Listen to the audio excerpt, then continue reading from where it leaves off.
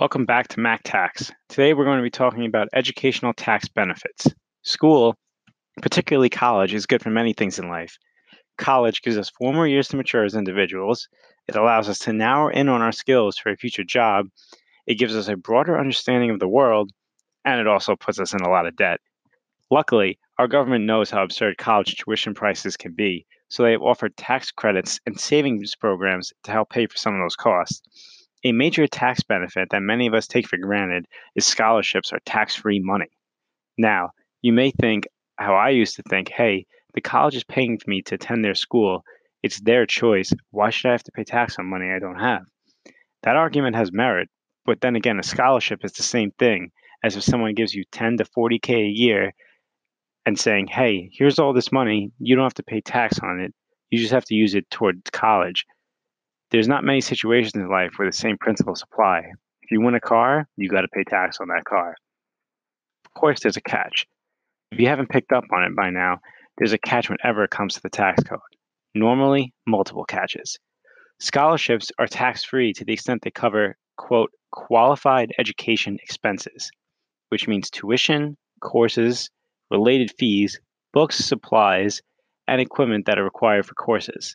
So, in short, that means scholarships are not tax free if they cover your room and board expense.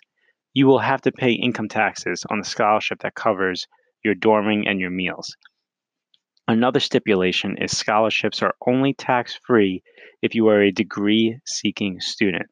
Therefore, if you're attending school to take a class because you want to or to better your skills at a job and you receive a scholarship, that scholarship is taxable. Now, getting into the savings programs, there is what's called I bonds and EE bonds you can invest in. These are unique bonds because they offer the tax advantage of having the accumulated interest you earn on the bonds be deferred for federal taxes in the year you redeem them.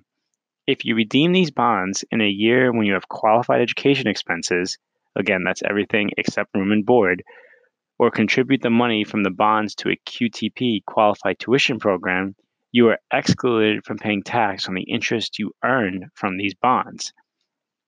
Okay, so what the heck is a QTP that I just mentioned? Well, a QTP is actually something everyone who aspires to send their kids to college should set up. A QTP, a qualified tuition program, sometimes referred to as Section 529 plans, or essentially special bank accounts that help you pay for your kids' or grandchildren's college.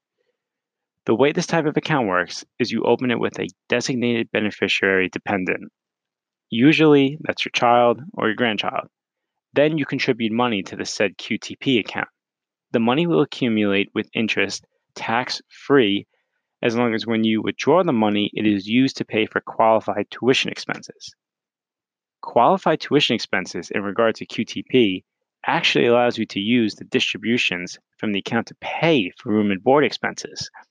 Remember just a moment ago, I mentioned that the I bonds and the EE bonds were not allowed to pay for room and board expense, but you were allowed to contribute the earnings from those bonds into a QTP account. So there's a little loophole right there. Because if you take the money you earn from those bonds and you put them into a QTP account first, and then withdraw the money later on from this account to pay for college, including room and board expenses, this money that accumulated in the QTP and the money that you originally put in from your bonds will be tax free. So again, you have a bond, you make interest on that bond, you take the money earned from that bond, you put it into this QTP account, and then in the year that you have a college expense, you can use all the money that you would draw from this QTP account to pay for your college expenses, including room and board, all tax free. That's the kind of value we provide here at MacTax, finding those loopholes for you. QTP distributions can also be tax free if they are used to purchase computer equipment, software, and internet access as they relate to your college expenses, which is a nice feature. You cannot claim a deduction on your federal tax return in the year you add money to your QTP account, but certain states do allow a deduction against your income for these contributions.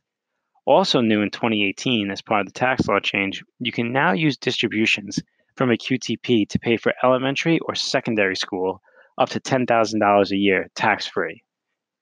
These accounts are a great planning tool. It can help you save lots of money every year saving for college and also make money for you tax-free.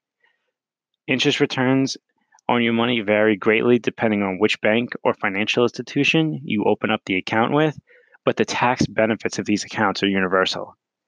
Another great feature of this account is, let's say you had a son named Billy and you contributed 100,000 to his QTP account to pay for his college, but he only ended up having to pay for 90,000 over 4 years. That extra 10K that you have in that account is not lost. You can switch the beneficiary of the account at no cost, so from Billy to another one of your children, or wait until Billy grows up and has grandchildren, and then name one of the grandchildren the beneficiaries of the account.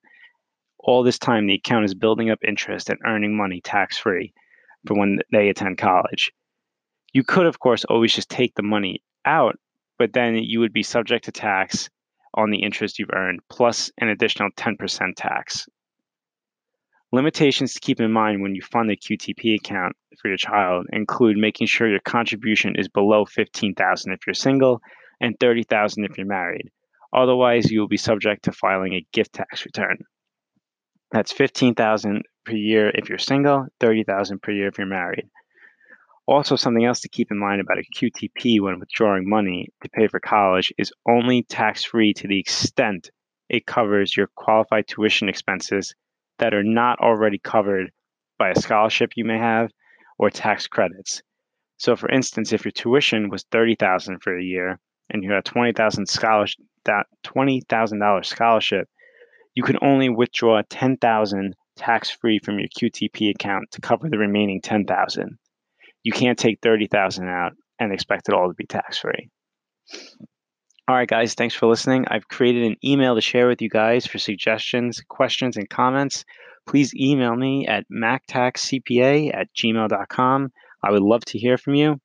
Tune in next week for part 2 of this episode, where we will be discussing tax deductions and 2 major tax credits you can claim this year to get money back on your tax return just for going to college. I will see you then.